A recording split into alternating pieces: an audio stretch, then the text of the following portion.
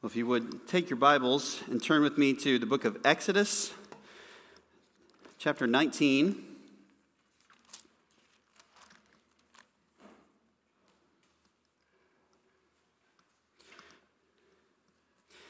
Exodus 19.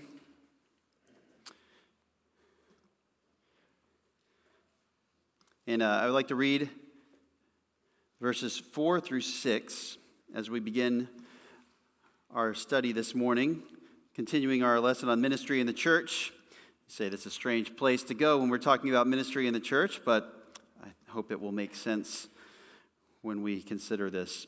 Exodus 19, right before Moses gives the Ten Commandments, or before God gives the Ten Commandments, rather, after Israel has been brought out of Egypt. It says this: "You yourselves have seen what I did to the Egyptians and how I bore you on eagle's wings and brought you to myself. Now then, if you will indeed obey my voice and keep my covenant, then you shall be my own possession among all the peoples, for all the earth is mine. And you shall be to me a kingdom of priests and a holy nation. These are the words that you shall speak to the sons of Israel." In 1 Peter chapter 2, if you'd like to turn there and follow along. 1 Peter chapter 2, verse 9 and 10. "But you are a chosen race, a royal priesthood, a holy nation, a people for God's own possession, so that you may proclaim the excellencies of him who has called you out of darkness into his marvelous light. For you once were not a people, but now you are the people of God. You had not received mercy, but now you have received mercy." Let me continue reading. "Beloved, I urge you as aliens and strangers to abstain from fleshly lusts which wage war against the soul. Keep your behavior excellent among the Gentiles, so that in the thing in which they slander you as evildoers, they may, because of your good deeds as they observe them, glorify God in the day of visitation." One of the often forgotten and overlooked principles, or purposes rather, of Israel in the Old Testament was to serve not as an end in itself, but rather as the means by which God would display his glory and his greatness before the nations. One of the mistakes that Israel made was its lack of holiness and its lack of following the law of God the way that God had described it and the way that God had laid it down in great detail. This was wrong in and of itself because as God's redeemed people, Israel was supposed to follow God's commandments in keeping the covenant that God had made with them. And of course, the consequences were felt throughout the nation as people were harmed, as people were unholy, as people who were in positions to be at the mercy of others were taken advantage of, and so on. And so Israel was itself, in many ways, often very disastrous throughout the course of Old Testament history. But there was a ripple effect from this as well, which is that Israel and its choice by God and its laws and commandments and its place upon the earth were not merely the end in and of themselves, but rather God chose this particular nation to be a light to the nations, that they might be, as Exodus 19 says, a kingdom of priests, those who would be the go-betweens between God and the rest of creation. Just as the priests in Israel would minister as the mediators between the rest of the people and God, so it was that Israel was, as an entire nation, to go between God and the world. And thus he wanted to set them apart and make them a special people in the way that they behaved. And he wanted to make sure that they were all holy to him and that they accurately represented him. Unfortunately, they very much did not do that. And instead of glorifying his name, they did what Romans 2 described as blaspheming his name among the Gentiles.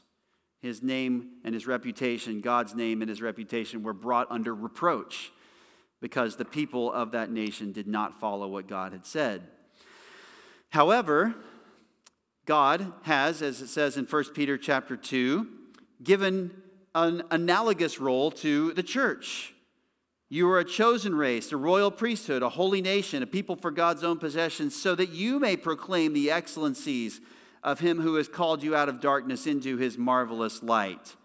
Here you have people who live among the world, among the nations, and God has given them the task that Israel in the Old Testament had of being the ones who would display God's glory, being the ones who would talk about how great God is, the ones who were chosen for that very purpose, to mediate God's blessings to the rest of the world. And that's why he wants them to be holy. 1 Peter 2, verses 11 and 12. Because he wants the Gentiles to see the greatness of God and to respond by glorifying him in light of their faith and their good deeds that come as a response to this. What is the point of saying all of this? Well, the point is this, that in previous weeks we've been talking about ministry to one another and within the body of Jesus Christ. Ministry using our gifts, ministry to one another, and the focus has been, what do we do toward our own selves? And this is a vital focus of New Testament ministry, and much New Testament ministry just skips that and goes straight to everything else. It is essential and it is vital, but that's not all there is to ministry as a church and in the church, because there is also ministry that doesn't get directed toward one another and toward other people in our own local church, but there's also ministry that then extends out from the church. Ministry from the church. And that's what we're talking about this morning. Ministry outside the church is ministry that should be done as an extension of the ministry of the church or as its individual members. Whatever else it is, there are responsibilities that we have to minister outside the church. There are ways that we can go about it, but fundamentally, this ministry outside the church should be ministry done as an extension of the ministry of the church itself or its individual members. And so what I want to do this morning is to give you some categories and some principles for ministering to other people who are not directly at your own local church, your own particular church. So this is something that is biblically permitted, I want to show you. There's biblical precedent for this. There are principles to consider, but I want to give you some categories and principles for how you might go about ministering to other people in these scenarios. Now, this must not be to the neglect of ministering within your own church, because as we've seen in previous weeks, this is vitally important for us to do as well. We must minister amongst ourselves and toward ourselves. And yet, while we do that, we also need to think about how we should serve Christ and serve others outside of our particular local body. So how do we think about ministry from the church or ministry extending from the church? And I want to give you 5 categories to consider, and then we will think about how the Scripture speaks about each one of these. And hopefully by the time we're done, you'll have a better framework for what you do when you're not here, for what you do when you're not directly interacting with other people from this church, and really even how to balance and prioritize those things as you decide where to expend your ministry efforts in doing what God is pleased by. So 5 of these categories of ministry that extends out from the church. And we begin with the area of evangelism. Evangelism. We understand that this is a calling of the church that is vitally important. Some people would go so far as to say that if God's concern is for us to ultimately enter heaven, then really the only reason the church has been left on earth is to evangelize. I would argue that that is not actually entirely the truth, but there is something to that idea that we're still here to tell other people about how they can also have an eternal destiny in heaven.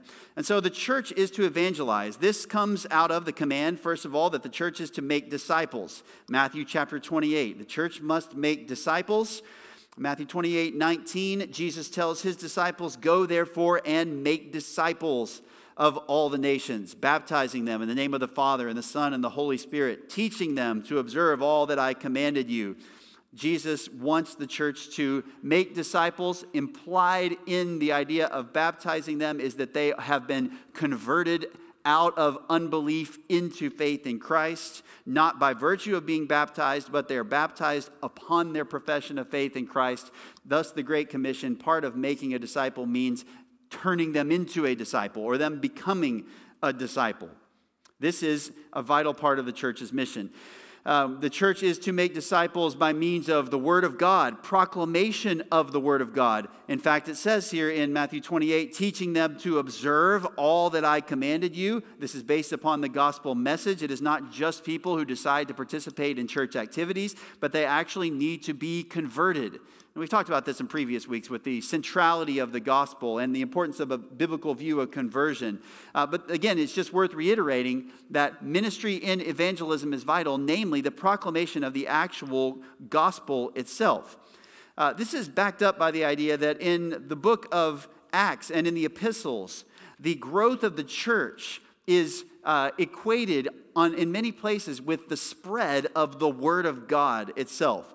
Acts 6, verse 7, the word of God kept on spreading, and the number of the disciples continued to increase greatly in Jerusalem, and a great many of the priests were becoming obedient to the faith. You can even see in that verse these three crucial concepts of the word of God, the number of the disciples, and then the faith of believing the gospel. All of these are connected together. This is what true church growth actually is, when people hear the word of God and believe it and respond to it in faith.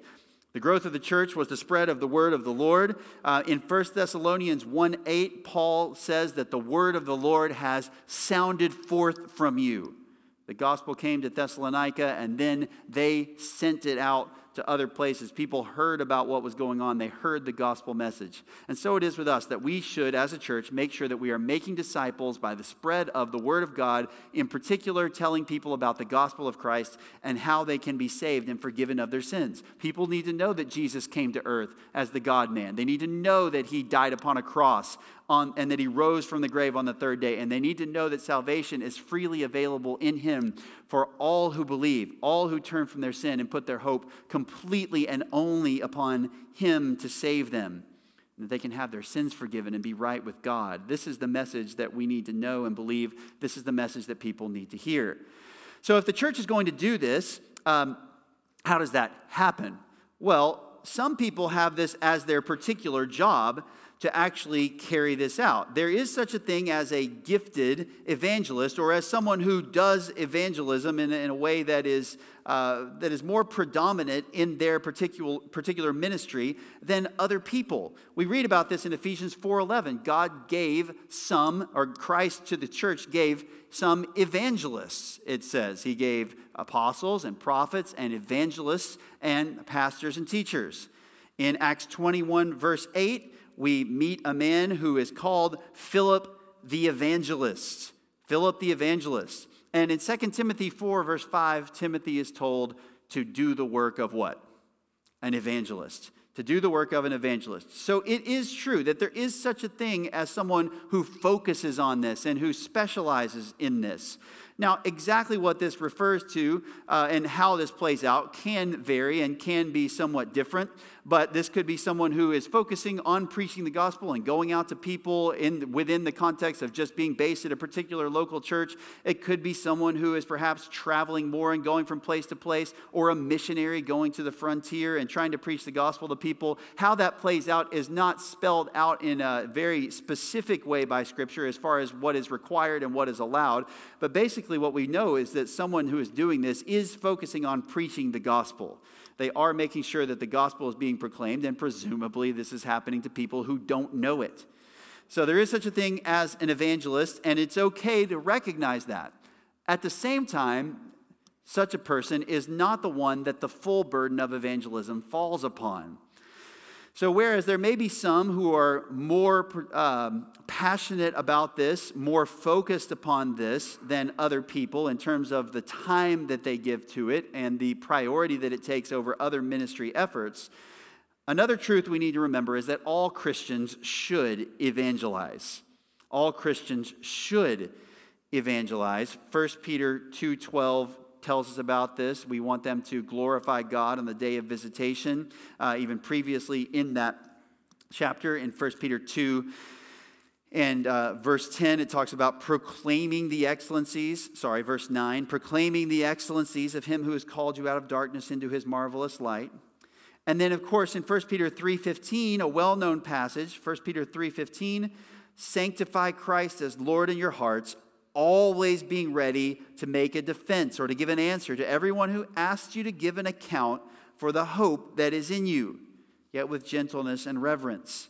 And so you are talking to people about this hope that is in you. You're giving an answer for it in part because they know that you actually believe it. And how do they know that you believe it? And what is it that you actually believe? All of this is wrapped up in that idea of actually giving an answer for it, giving a defense. What is the reason why you believe this message? What do you actually believe? Oh, you think you're a Christian, so you think this way. No, actually we think this way, and this is what the Bible says. Well, that doesn't make any sense to me. Well, here's why it does make sense in light of Scripture. And you're ready to tell people about the gospel. So all Christians should evangelize, should look to evangelize. Not everyone is going to be the Apostle Paul, who dedicates himself with his entire day and night to going to new places and starting churches and preaching the gospel in the open square and things like that, although there will be and should be some.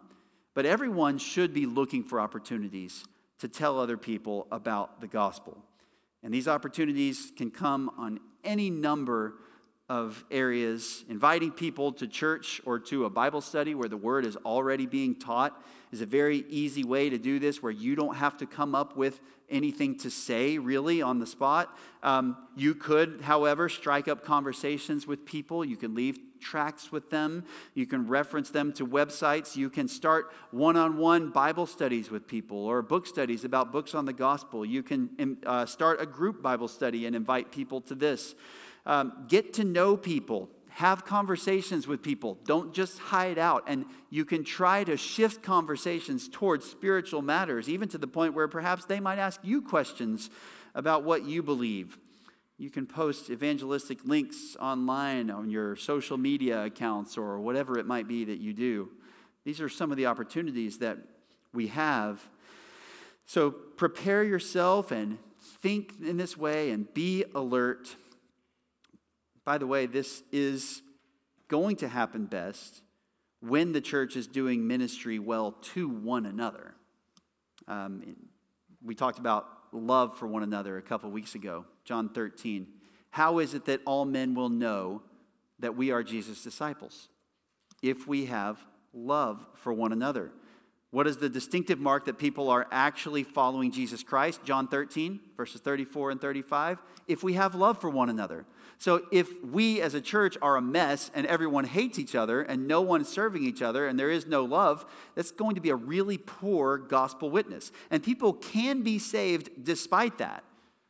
But it certainly is not going to commend the message to people, and it will be a hindrance that might get in the way of people listening. An ungodly and uncaring church does not properly reflect and adorn the gospel. And just as there were a few who responded to God's word outside of Israel in the Old Testament, despite Israel's lack of godliness, so it might be also that a few will respond to the gospel despite an ungodly church. And yet, it's not what God intends, and it's not the most effective way to present the message. So we need to make sure that we evangelize, that we're serving each other, that we're doing a good job of building up one another, and that we're strengthening the church, but that we're also not neglecting to preach the gospel to others. Now, on these lines of having the gospel proclaimed and a strong church, the next category of ministry outside the church should be pretty predictable, which is missions. Missions. Now, missions has all kinds of definitions, and most of them are not being very careful to actually define what missions is. We just kind of have an idea of it in our head. A lot of times what missions means basically is going really far away to do something to do with the Bible, or going somewhere that's not in our church as a special occasion or as maybe an ongoing thing to do something nice for people. Both of those are kind of the functioning definitions of what missions means in the evangelical church. But what missions might a little bit more precisely mean is taking the work of ministry to a place outside of your local church. And this can be on every level, sort of concentric circles geographically, where you have local missions, meaning that you're doing the work in your own town in some way or another. So you are helping to support other churches. You are doing things that the Bible tells Christians to do in a local area. You are starting other local churches. You're strengthening them. You are helping them in some way. You have domestic missions where you're doing these things in your own area or your own country. You have foreign missions, doing these works in other countries of the world. And then, of course, frontier missions, which is places where there aren't even churches existing now and may not even be believers. You're taking them to the edge, to the frontier of where the gospel has traveled. Really, what you have in missions is carrying out the element of the Great Commission that says, go. Going. Jesus gave the instruction to make disciples, and he said to do so by baptizing and teaching and going. And the assumption is that they weren't going to be able, the disciples, to stay in Galilee or even in Jerusalem and do all the work that God wanted the church to do. Basically, what this means then is that missions is about more than just what goes on in one individual local church, and it is about the spread of the church across really the world and as extensively as we can possibly make it. Nonetheless, missions often misses its purpose and its greatest strength when it fails to revolve around the establishment and strengthening of local churches. Local churches. Missions that was being done in the Bible revolved around the local church.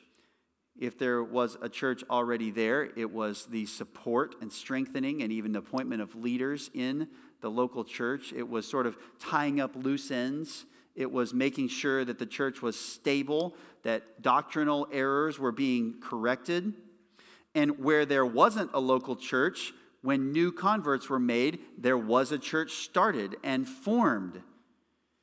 So these missions were with the goal of either strengthening existing churches or of starting new ones with the new converts who had been made, gathering them together. When we fail to include the local church in our missions effort, then we are really going outside of God's design for what missions is even about in the first place. So we can certainly go and do good deeds that are apart from any sort of formal connection with a local church in and of themselves in some ways. We can do what are commonly referred to as missions trips, which sometimes simply consist of going somewhere far away to do good deeds because we love Christ and we want to help people.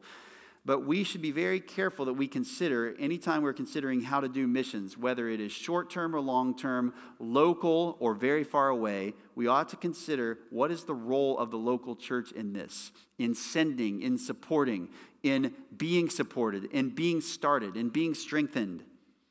And so basically what you have with missions then is the spread of the gospel resulting in the spread and the strengthening of local churches all over the world. This should be the goal, that believers are made, that disciples are made, and that they are built up and taught to do everything that Jesus commanded in a way that multiplies across the world.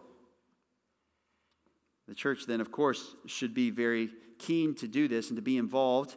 You can do this by praying. You can encourage people. You can give to missions. You can even go. You can participate in them. These are some of the main ways that we might participate in missions as individuals and as a church. But we can't just limit ourselves to our own local church. We need to make sure that we are aware of what's going on, praying for what's going on, supporting what's going on, and being involved to the extent that we can and that is wise in being part of what is going on in the actual missions work itself. Missions, then, is another component of doing ministry that extends from the church. Number 3, good deeds. Good deeds. We, as Christians, have been saved for, among other things, this very purpose. Can you think of any passages that tell us this? Well, hopefully, one thing that comes to mind is Ephesians chapter 2. We talk about how we've been saved, and we make a big deal about this, rightly so. But what does it say afterward? Ephesians 2, starting in verse 8. For by grace you have been saved through faith, and that not of yourselves. It is the gift of God, not as a result of works, so that no one may boast. For we are his workmanship, created in Christ Jesus for what? Good works, which God prepared beforehand so that we would walk in them. What is the place of works in salvation? It is not us doing good works to become saved, but rather it is in God doing a work to make us saved. We are his workmanship. He created us in Christ Jesus. He's the one that did the work. And yet we don't say, well, that's great. Now, God, you just do it all now that I'm a Christian. Instead, Paul says, God prepared something for us to walk in. He did it beforehand, but we must do it. Created in Christ Jesus for good works. In Titus chapter 2, we find part of the reason for our salvation. It says that Jesus Christ, verse 14, Titus 2:14, gave himself for us to redeem us from every lawless deed and to purify for himself a people for his own possession, zealous for good deeds. This is what we as a church ought to be doing. You say, well, why are we talking about this in the context of ministry that extends from the church? Well, for one thing, we are supposed to do good toward one another within the church, but that's not the full scope of where we are to do good and good deeds, because we have a life that is not taking place just directly toward other people who are in the church. So we're supposed to do good deeds all the time in every setting. And while there is a priority on those who are within the church in certain ways, we're supposed to do good deeds as people who are part of a church toward people who might not be. So we're supposed to do good deeds, first of all, toward our families. Toward our families. We're supposed to serve them well and care for them and love them. And this is true even when it comes to the realm of our extended family. We don't just leave them behind in the absolute sense. Even if you get married and a father leaves his father and mother and is joined to his wife and the two become one flesh, even there is still some responsibility, because 1 Timothy 5:8 says that if anyone does not provide for his own, and especially those of his household, he is denied the faith and is worse than an unbeliever. Family, both immediate and extended, are supposed to be the beneficiaries, the recipients of our good deeds. Now, you have to use wisdom and judgment as to how much time do you spend doing these things, how far extended family is actually involved in this. But nonetheless, good deeds toward family members, even those who are not in the church, is an appropriate and good thing to do. We're also supposed to do good deeds in our work. Working faithfully in the roles that we have.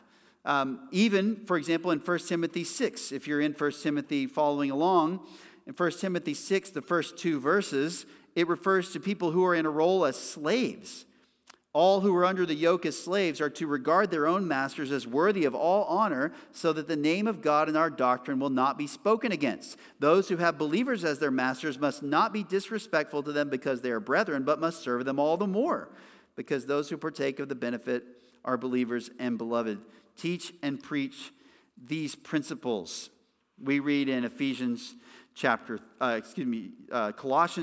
3 about slaves serving their masters and masters doing good to their slaves. So even at this level of authority outside of the family and outside of the church, in our work, we are supposed to be godly in the way that we respond to authority, in the way that we work, the way that we use authority. We're supposed to be eager to adorn the gospel of Jesus Christ. Titus chapter 2, verses 9 and 10. Paul is writing to a number of different people at this time, a number of people in different, what we might call demographics of life. But he says this in verses 9 and 10, urge bondslaves to be subject to their own masters in everything, to be well-pleasing, not argumentative, but not pilfering, but showing all good faith, so that they will adorn the doctrine of God our Savior in every respect. We even read in the Old Testament about people like Boaz, who made a wonderful, safe, loving work environment for his employees. You see this when Ruth goes and he cares for her. It would be a blessed place to work for someone like Boaz. These are the kinds of good deeds that we can do. Treating employees well, respecting employers, responding and making the workplace a joyful place to be for other people. These are the kinds of things that we can do as good deeds outside of the church. And then, of course, we can just take this and extrapolate this toward everyone. We're supposed to do good deeds toward everyone. We should love our neighbors. Matthew 22:39, Jesus says, on this, the second great commandment, as well as the first, to love your neighbor as yourself and to love God with all your heart, all of the law and the prophets hang on those two commandments. And then, of course, a passage which I've referenced on a few occasions during this series, Galatians 6, verse 10. So then, while we have opportunity, let us do good to all people, and especially to those who are of the household of faith. There is a priority, as is very clear here, on those who are believers, those who are of the household of the faith. And this is often missed when people talk about good deeds and acts of mercy and so on. But it doesn't stop with the household of faith. We have opportunity. While we have opportunity, we are to do good to all people. And it can be a particular temptation if you have a high view of the church, and a rightly high view of the church in many ways, to neglect doing good to people outside the church under the guise of helping the church. When we consider the story of the Good Samaritan, what was it that prompted Jesus to tell that story? If you recall, it was a lawyer testing Jesus and asking him what the great commandment of the law is. And Jesus says, love your neighbor as yourself. And the lawyer said, yes, but who is my neighbor? Who is my neighbor? Why did he ask that question? Wishing to justify himself. He was really trying to parse and say, my responsibility is limited only to this very select group of people. So while it is clear that we ought to make sure that we care for those within the church, and we'll see this even more in a moment when we consider the example of these churches working together to support the impoverished churches of Jerusalem during the time of the New Testament. While we are supposed to prioritize that, we should also be aware of opportunities we have to do good to other people. And we should not neglect to do them just because we say, well, you're not part of the church. You're not a Christian, so we're going to only focus on that. Instead, we should do good to all people, and especially to those who are of the household of faith. A few thoughts on understanding, then, the relationship between what we've talked about so far, namely good deeds and gospel proclamation. And it is important that we get these things right, that we understand the difference between these two. So I want to just give you a few points to keep in mind. First of all, good deeds are not the gospel. Good deeds are not the gospel. We do not say we are going to go live the gospel before people, meaning that we do good deeds and that is the gospel. And as long as they see that, then that's the gospel. You've heard the phrase before, I'm sure, preach the gospel at all times. If necessary, use words. There is something that's going for, but even using that phrase does distort the idea that people need to hear the gospel message in order to be saved. No one is going to be saved by seeing that you yourself are a really good person. It might prompt them to ask, or it might not. They need to hear the gospel one way or another. So good deeds are not the gospel, and good deeds alone are not sufficient for people to understand the gospel. In fact, people can be saved by the gospel message without any good deeds. This sometimes is missed today as well. There is a benefit to being relational in your evangelism, to talking to people and caring about them and not just throwing some kind of gospel message at them without any concern for them as a person beyond that. And yet, it is possible for people to be saved apart from any relationship and apart from ever seeing any good deeds before they believe that message. It is possible. So we need to recognize that good deeds are good deeds. They have their place, but the gospel message is what saves. No one can be saved without hearing it. Faith comes by hearing, Romans 10 says, and hearing by the word of Christ. Also true about good deeds, though, is that they are part of our apologetics. They are part of our apologetics. It is one part of defending the faith. 1 Peter 2:12, keep your behavior excellent among the Gentiles, so that in the thing in which they slander you as evildoers, namely your Christianity and your rejection of whatever the empire at that time says that you need to do in your religion, that kind of evil, he says, they're going to say, instead, your good deeds are going to convince them that God is worth glorifying. 1 Peter 2:12. Good deeds are part of our apologetics. It is one part of defending the faith. Good deeds should be done both because they are good in and of themselves and with evangelistic intent. They should be done for both of those motivations, because they're good as opposed to bad, and because we want people to hear from us a message that is credible. What I mean by this, just by way of example, is don't refuse to hold the door for someone just because you don't think you're going to get the chance to preach the gospel to them. But if you do something kind for someone, you ought to have in your mind as well, I also want to make sure they hear the gospel. You should remember eternal priorities. When it comes to good deeds and evangelism, in one ultimate sense, evangelism is more important than good deeds. In one sense, from one angle, because people can be the beneficiary of good deeds and yet end up in hell, but no one who believes the gospel will. Believing the gospel will give you eternal life. Seeing good deeds will not directly do that. And yet at the same time, God has saved us to walk in good deeds, Ephesians 2:10 and Titus 2:14. He commands them of us, and he says that we ought to be zealous for good deeds. And so we need to be careful that we don't set one against the other as if we have to make a choice between them. We just need to make sure that we don't neglect them. We need to understand that often they can be done in conjunction with each other. And the bottom line is that we need to exercise wisdom in simply doing good deeds because that's what we have the opportunity to do in that moment, versus trying to make sure that we get the gospel message out at that particular moment. We need to exercise wisdom in this. We need to be doing both good deeds and evangelism. Don't set them against each other, and don't neglect either one, and look for every opportunity to do each, to do both. So this is good deeds.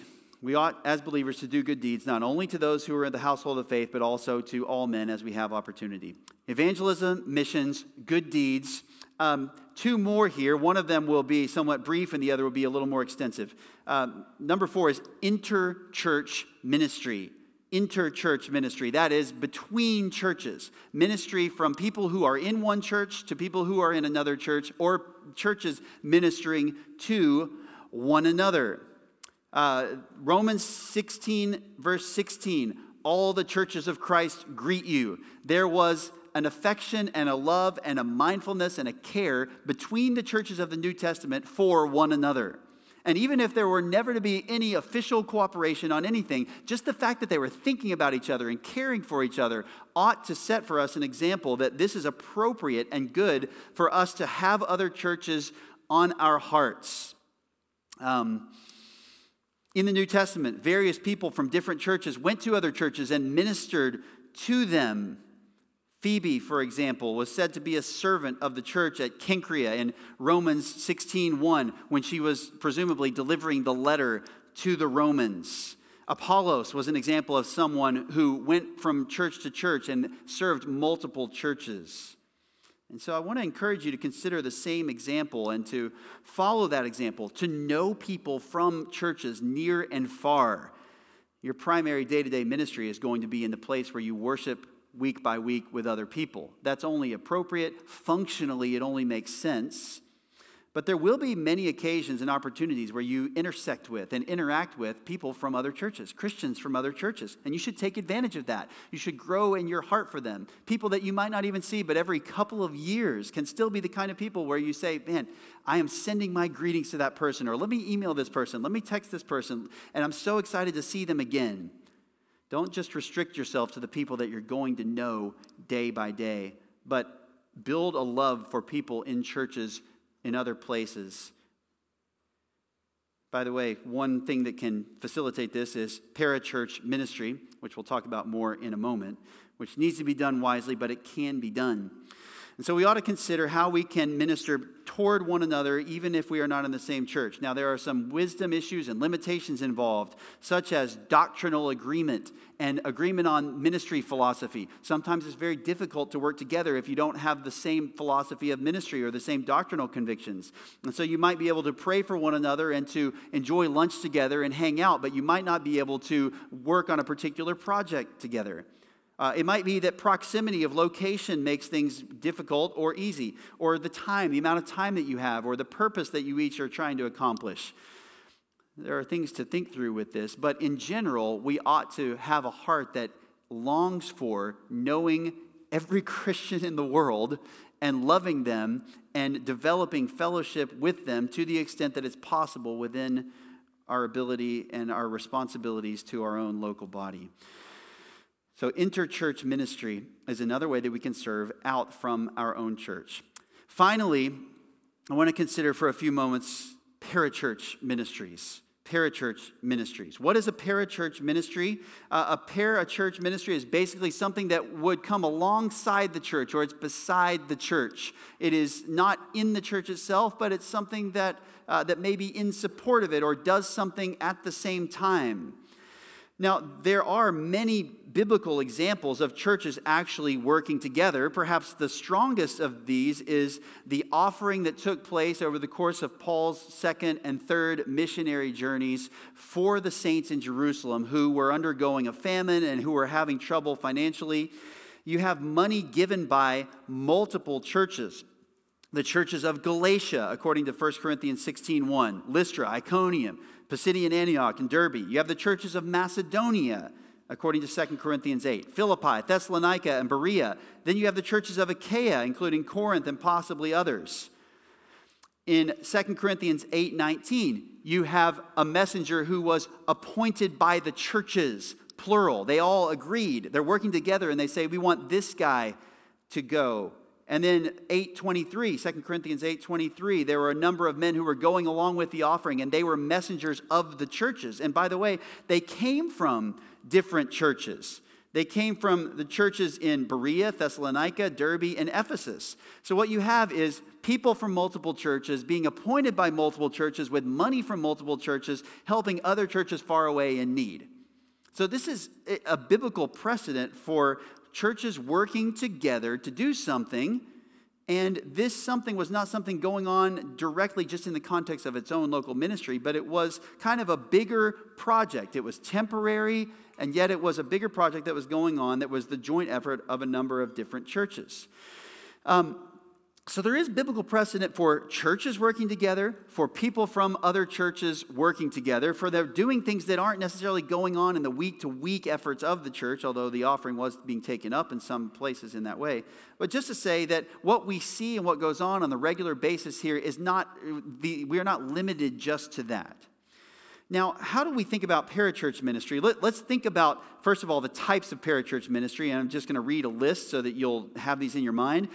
We have conferences, Christian schools and universities, seminaries and pastoral training academies, campus ministries, mercy ministries, Bible study and discipleship groups, publishers, broadcasters, media ministries. We have Christian music, writing, recording, and performing. We have Christian camps and camp facilities, missions agencies, counseling ministries, including both certification organizations and training organizations, as well as actual on-the-ground counseling offices and ministries, medical organizations and facilities, businesses started to facilitate evangelism, and of course now the whole new world of software, Bible study software and Bible software, which is wonderfully abundant, even things that are directly used for church organization. And then, of course, there are parachurch ministries that do multiple of these things. Now, as you hear this list, the next point ought to be pretty obvious, not just the types, but also the value of parachurch ministry. The value of parachurch ministry. Think for a moment, how many of you either owe your conversion or a meaningful part of your Christian growth to a parachurch ministry of the kind that was just listed? How many of you heard a sermon on the radio? How many of you read a Christian book?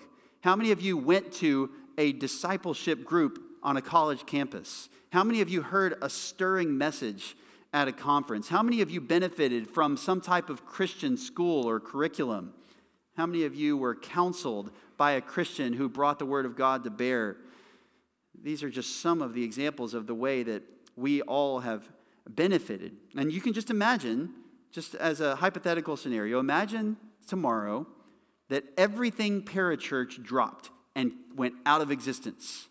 And what would it look like if only the things that had been produced by your local church remained?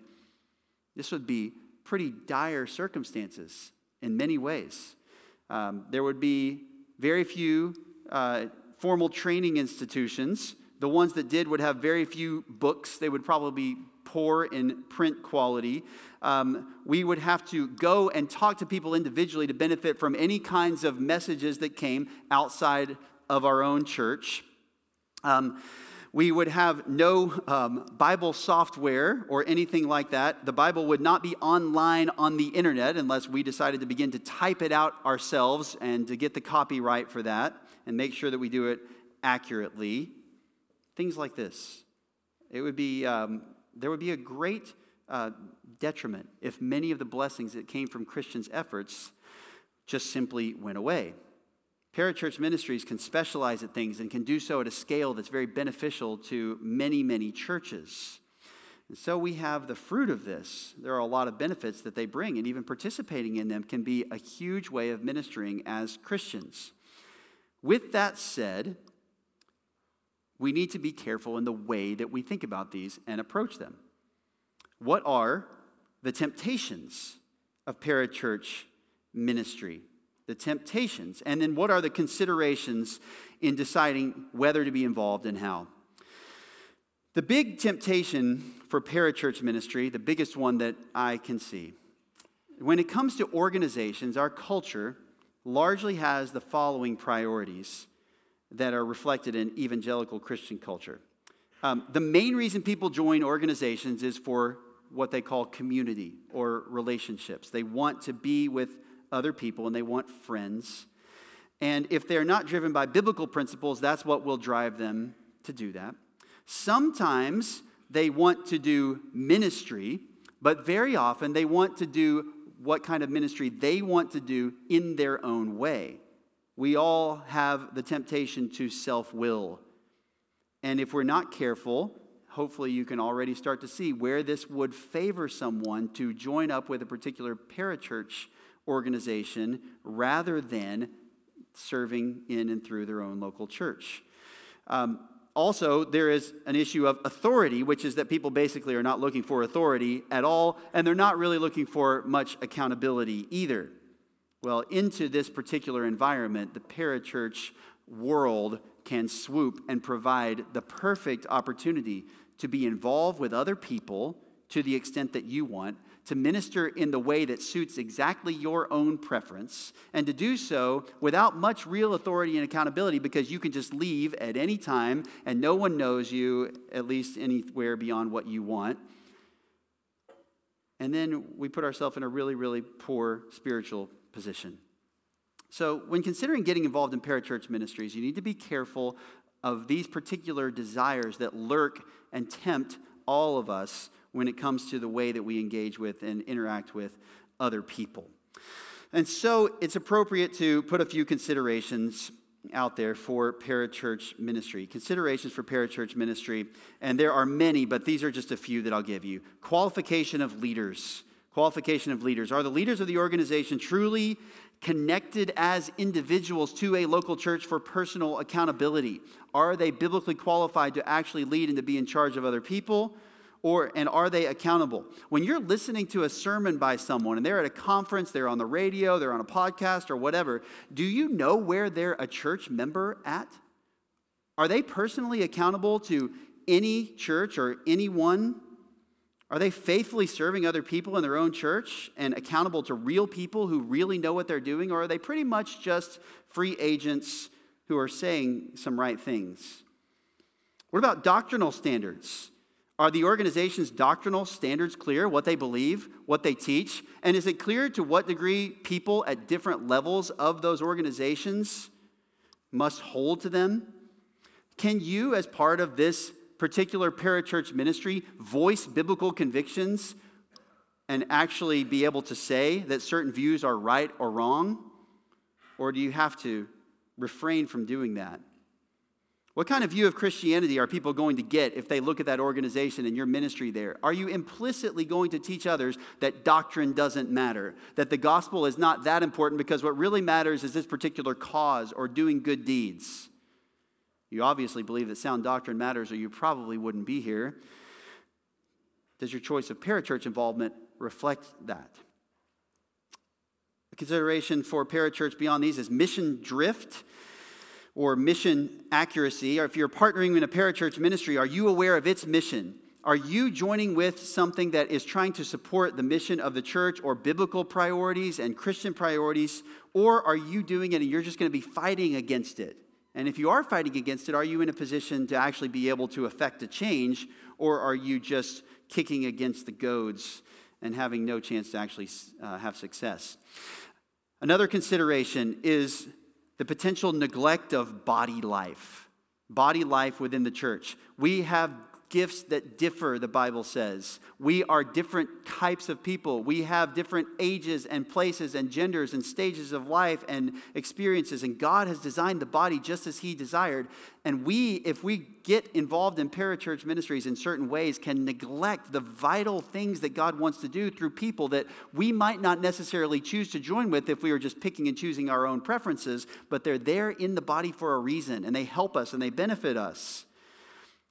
Campus ministries, for example, may be very helpful for college students, an easy way for people to come and to get to know others who believe the gospel and to hear the truth and to get Bible studies started and to make use of time that might be more abundant at that stage of life that you can use well and you can get involved with other Christians.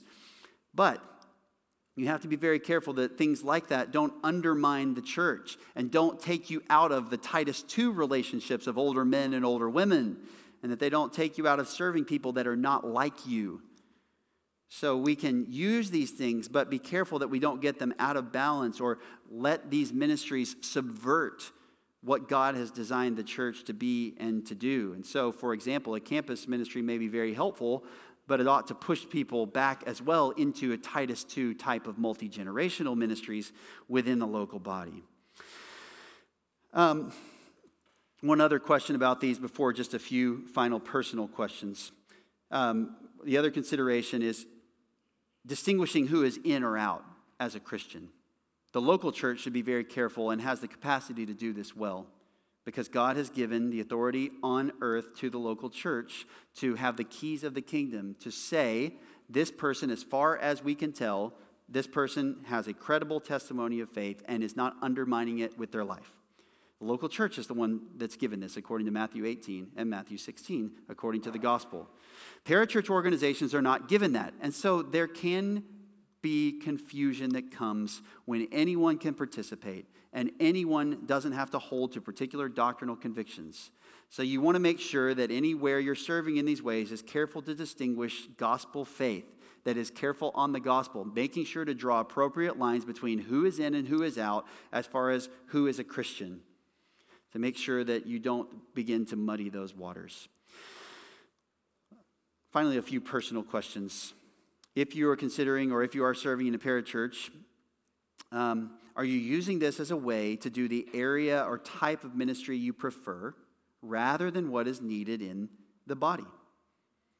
If you think the church should be doing something it's not doing, have you talked to the leaders about that and found out if that's something they've considered, if it's something that could be done, or if it's something that maybe is not a biblical priority or a priority for the church right now? And it could be that you have an idea, which is a great idea, maybe in another setting or at another time, or it might be a great idea for the church right then and right now, but the leaders haven't thought about it. And so instead of running to a parachurch ministry and saying, well, this is what I want to do, this is what I'm good at, I'm going to go here, address this in the context of the church and say, maybe this is something the leaders should consider or even have considered. So think about that and don't just use it as a way to kind of do exactly what you most prefer and most desire to do without actually working through that. Another question to consider: do you serve in parachurch ministry to the neglect of one another commands that you are to exercise in the local church? Are you involved in parachurch because you're more comfortable with the people there than the people in your own local church? These are the kinds of things that you need to consider as you think about why you might want to join in with these ministries outside the church. Again, with all of this said, there are great benefits to these things, and it's a magnificent thing that people would use their individual time and abilities, or multiple churches would join together in these endeavors to be able to support the mission of the church, to make disciples of Christ. And as far as they are doing that, this can be a very beneficial thing as long as we properly take care of all the responsibilities we have within the local church. So, how are you ministering? Are you ministering in the church? This is what we've been talking about. I hope you're doing that and growing in that. And I hope that you'll consider how you might minister out from the local church. And as you go, that you'll talk with one another about how you might do this more and more faithfully. Let's pray together. God, thank you that we can serve you in such varied ways. Thank you that you've gifted us in different ways. Thank you that we have all these opportunities.